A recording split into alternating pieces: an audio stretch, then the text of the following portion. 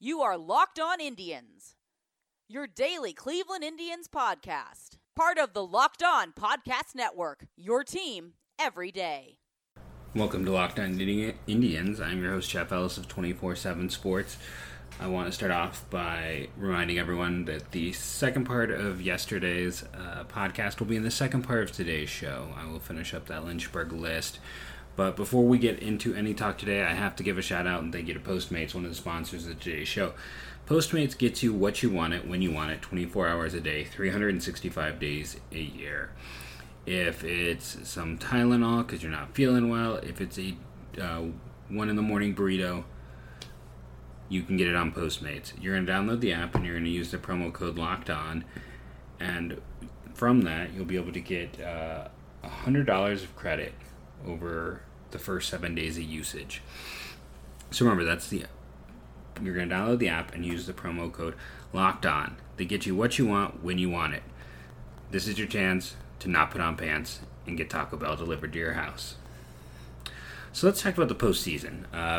The DSs are over, the division series, and let's talk about some former Indians and just some overall things. How about the fact that the Twins I think I saw that, it's 15 in a row. They've lost 12 of those against the Yankees. Like, they can't win one game. The Yankees are an interesting team if you're an Indians fan. CC Sabathia wasn't on roster for them, but he's a former Indian. Two guys on roster, though, who were Indians, were Giovanni Urshela, who played an important role for them all year, and then Cameron Maybin. Cameron Maybin is one of those guys that, to me, that's the real miss by the Indians this year. They were trying out so many players in the outfield. We had so many rejects out there, so many guys, so many failed vets. It was painful to watch, and the Indians literally sell off Cameron Maybin. Now, he's interesting from the perspective that the Indians tried every washed-up vet but him before selling off Maybin to the Yankees. He was purchased, let's pull up the exact information on here, April 25th, 2019. This is, we're talking Cargo, we're talking Hanley, we're talking Brad Miller, every washed-up vet but Maybin. And Maybin wasn't necessarily a washed-up vet at this point. He clearly wasn't with his performance, but if you just look at his WAR data, 2018, it's a 1.2. 2017, 1.7. 2016, 1.9. Like, he'd actually been in one of his better stretches, honestly, of his career over the last few years. He can't get a contract because he closes out pretty poorly with Seattle. Doesn't offer them much. The Indians, instead of trying him, sell him off, and he ends up being a 1.5 WAR player almost entirely offensively for the Yankees this year. In 82 games, he had 285 with 11 home runs, a career high, just the third time he's hit double digits, 858 OPS, career high, 127 OPS plus. He offensively would have been the Indians' best outfielder, but instead the Yankees were the ones who ended up benefiting. I'm not saying the Indians are cheap. I don't want anyone to put those words in my mouth. The frustration isn't that they sold him off. I'm always fine for selling washed-up veterans who were stuck down in AAA. Problem was Maybin wasn't washed up, and he's one of those guys who was a big part of the Yankees' success. Over in the Cardinals-Braves series, kind of crazy with the Cardinals. The Cardinals had a worse record than the Indians, and they're now advancing to the NLCS. It's hard to think about how much better they'd be if they hadn't given away Tommy Pham for nothing. Not a lot of Indians connections there on the Brave side of things. Josh Donaldson stunk it up this postseason. He was very good during the regular season. He is on a 1-year contract. So I believe, though, he can still be offered arbitration. An important part of the Braves this year, though, ended up being Josh Tomlin, and he was useful for them out of the pen. Stayed useful, stayed productive. I certainly did not think he had anything left, but he proved me and many others wrong. Gave the Braves 79 innings out of the pen. I think he even saved a game or two in there. So he'll be back next year with the Braves, I'm sure, after how successful he was able to be for them. Nationals Dodgers, the Dodgers coach who had one of the worst postseason brain farts I've seen recently. Was a former Indian and Dave Roberts. The rest of that team, though, you look through, it's the Dodgers and the Indians. Well, they've made really interesting theoretical trade partners. They just haven't done anything as of now, so there has been no trade. The Nationals, who are also advancing to the NLCS, had the best record, had the same record as the Cleveland Indians, even though they swept the Indians down the stretch. It was just enough to tie them. They've got a pair of former Indians and two players I've really come to appreciate now that they've left Cleveland. One is Asdrubal Cabrera, who's a player that, if you remember earlier in the season, I wanted the Indians to go out and trade away from Texas. Final numbers for Cabrera this year, he ended up with 18 home runs, bouncing between teams, a 342 on base, 442 slugging. He's an above-average player. One can make a solid case he would have been more offensively efficient than Jason Kipnis was, and especially earlier in the year with all their injuries, and then later in the year with all their injuries. How much nicer would it have been to have Asdrubal Cabrera in there down the stretch than it was having Ryan Flaherty. The upgrade due to injuries at the beginning and end of the season would have been huge for the Indians. So it is kind of a shame that he did not make a return home, especially because I believe the Rangers just cut him, so he was signed to a minor, a contract with the Nationals. Anyone could have had him. And then Yan Gomes. The Indians kind of smartly moved on from Yan Gomes this year. If you weren't paying attention, he only played in 97 games. He was an okay offensive catcher, had 12 home runs, 704 OPS, 316 on base, 389 slugging. For a catcher, that's not bad, but he was a strict platoon guy for them. And, Daniel Johnson looks very good. So I loved Yan. He's one of the nicest guys I've ever met in the minor leagues. But in this case, the Indians clearly made the right decision. So that then moves us to the last team. Let's talk about these Rays and these Astros. Michael Brantley had a big game in Game 5 tonight. He has been one of their best hitters this year. He's an MVP candidate. I was wrong on him. Okay, so my general view was that he really faded at the end of last year. This is a guy who's had multiple serious injuries, and I thought it would be hard for him to sustain his production.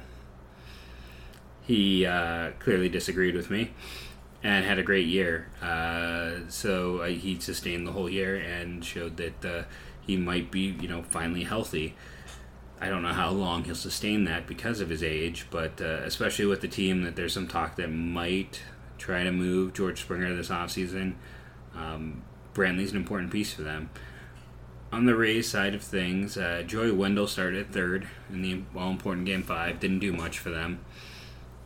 He's had some up and down performances throughout the season. Even once he got healthy, he just was not performing. Yandy Diaz was an important piece, but also struggled to stay healthy at various points in the postseason just in the season for the Rays. He was a little dinged up in this series. But, a great performance by the Rays. I mean, Houston are the favorites, and the Rays took him as deep as they did. Just kind of says something about how well that team is built. I think, top to bottom, I prefer the Rays roster to the Yankees, so we'll see how this series goes. I'm doubtful that the Astros are going to get too pushed by the Yankees. They just don't trust a lot of the lineup, don't trust a lot of the components there. But we'll see. I've been very wrong this year, so be prepared for the Yankees to make the World Series, I guess. Our postseason is brought to you by Vivid Seats, and they are never wrong. They are the loyalty reward program that allows you... They have the only loyalty rewards program when you're out there looking to buy tickets for your favorite event. It doesn't matter what the event is, Vivid Seats is selling it, and right now, when you go over there and use the promo code POSTSEASON, you're going to show them you listen to the podcast, you're going to show them you're an MLB fan, and you're going to save up to $100 off your tickets. So... if you're gonna if you wanted to buy tickets right now, go use Vivid Seats. With that promo code, you download the app, use that promo code postseason, and you're gonna save yourself up to $100 on tickets. It's gonna be a better deal than what you could get anywhere else. So, Vivid Seats, postseason, do it for yourself. Do yourself a favor. Our other sponsor is the oldest one, BlueChew.com. BlueChew.com is has the same active ingredients as the little blue pills we've been hearing about for years, and this is your chance to see what the hype's been about. I'm 38 years old, and I feel like since I was a child, I've been hearing about these blue pills. Now you can try it for yourself at home. You're going to pay the $5 for shipping, but you just need to go over there and use the promo code MLB. Remember, that's BlueChew.com, promo code MLB. You can see why it is that this has become a name product and see what all the hype is about. So, I talked about yesterday, the show ran long. So I have this bit that is going to be cut from yesterday's show and put on here, where I'm talking about those last few prospects, who are the top ones from Lynchburg. I really talk about my love of Nolan Jones in this piece and why I think he should be considered one of the top 30 prospects in baseball. I compare him to a Hall of Famer, which is always something I hate in general. Like, I hate that. The likelihood of any player being a Hall of Famer is so low. And I do further talk about in the piece that he's a poor man's version, and that if you get 60% of the Hall of Famer, you've still got a potential All-Star every year, and that's more likely what he is. But when you're just looking at a comparison in terms of background, tools, and things, there was a player that stood out. So look forward to that at the end of the show. And just to give you a reminder, this is going to pick up with me talking about Aaron Pinto, who is the 6th rated player, and of course I will go into that in depth in this previously recorded piece, why I'm really intrigued with Aaron Pinto. So why Aaron Pinto? Aaron Pinto is a name that you likely have not heard, a name that people don't talk about, a player who, between 2 levels last year had an ERA of, across 3 levels. His highest ERA was a 1.95. The year before that, when the Indians drafted him as a senior out of Stony Brook, his highest ERA was a 3.72. His career minor league ERA over 2 years, which is over 78 games, 127 innings, is 1.74. A walk rate barely over 2, a strikeout rate approaching 10. He fills the stat box. He's an interesting player from that perspective. He statistically stood out every time I went and looked him up. Stony Brook is not your traditional school to get talent from. 24th round pick, that's awful late, but yeah, he's this senior pitcher who's just been dominant, and I look forward to seeing what he can do next year in AA. And it is just really interesting from the perspective that in that draft, going back and looking at my profile for him from 2018, I was joking that don't go and look at it because I'm already noticing a spelling error in there that no one caught, but if you guessed he was undersized with a walk rate under 3 and a strikeout rate over 10, well, you figured out the Indians' approach this year. He's kept that going. So, again, I'm very curious to see what he is going to continue to do. There is nothing on him, nothing written up. You go to Fangraphs, they don't have anything linked to him. Classic overperformer at this point, but sometimes those guys just keep overperforming, so let's hope that Pinto can do that. Oscar Gonzalez is 4th on the list. He is so flawed, but it's hard to look past the production. Talking about why is he so flawed? Because he walked 3% of the time. 12 walks to 66 strikeouts. It's not a profile that's going to lead to success, but he's pretty much been a player who's been underrated from the moment he signed and continues to perform. Now, once he got up to Akron, it was a really big struggle this year over those 29 games. We'll have to see if that was small sample size or if he was finally exposed.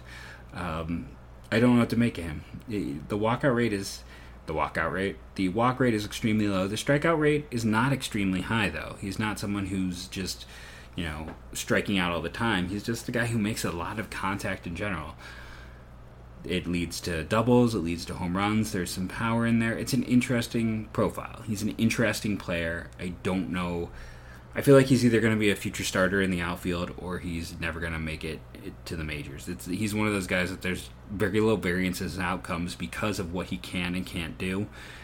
It's either just going to work. He's going to be one of those guys that just works, or is because the eye is good enough and he can just make contact and the hit tool is strong, or teams will take advantage of it and he's just going to eventually, the strikeout rate will balloon and the contact rates will sink. Cody Morris. So I talked about him a bit yesterday. He stood out. Just what he did over the course of the entire season across 2 levels. This is a former day 2 pick out of South Carolina. Yeah, South Carolina. He was 28th or 32nd rounder out of high school, 7th rounder by the Indians. You know, someone's going to look at his ERA and be like, how do you have him 3rd with an ERA over 5.5? Well, it's because ERA is kind of flawed, and you go and you look at the numbers. The hit rate is high, that's a concern. The home run rate is high, that's a concern. Walk rate at 3.5, strikeout rate at 11.25. You know, he's 6'5". He did not pitch a ton in college.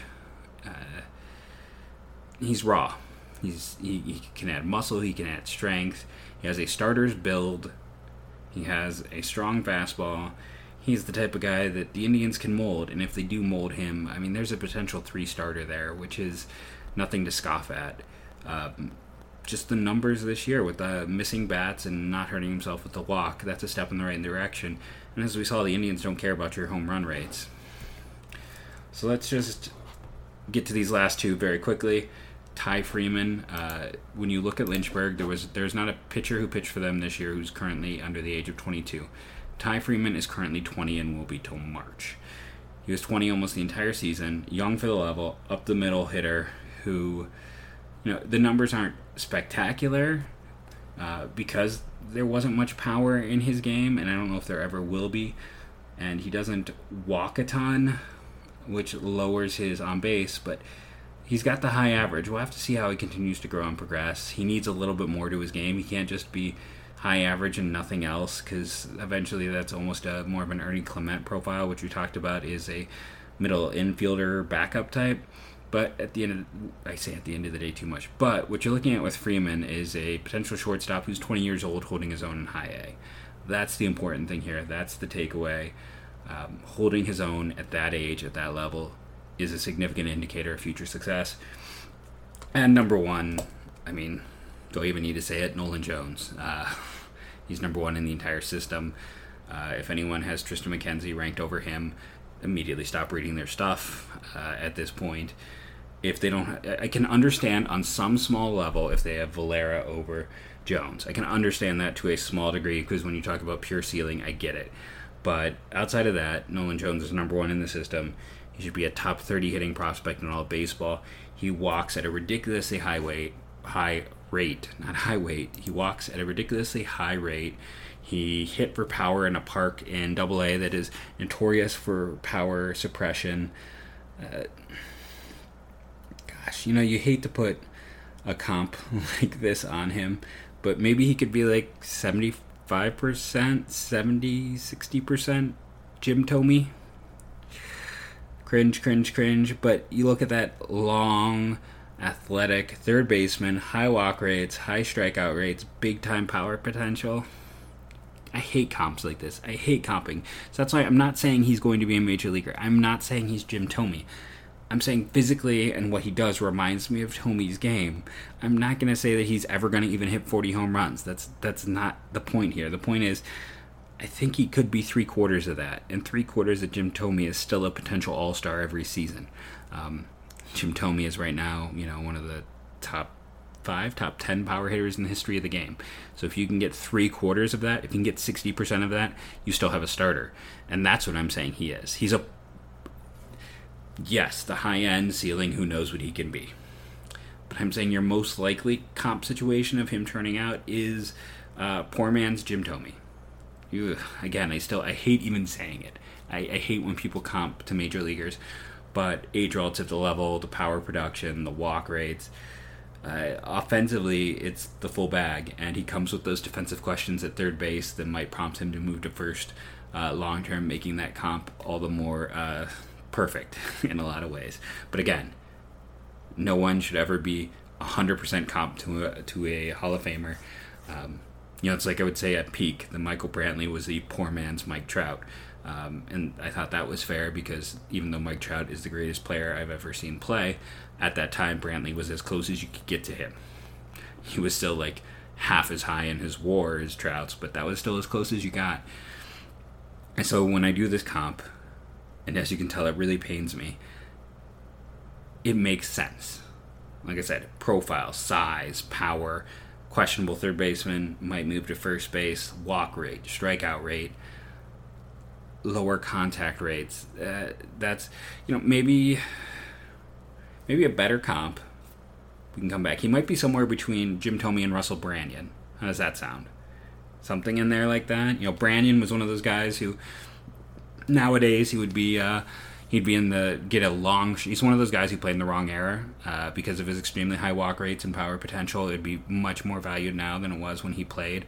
It's the Branyans, the Randy Milligans, the Jack Custs. I've made whole lists about the guys who were in the wrong era. So that's what I'm going with Nolan Jones.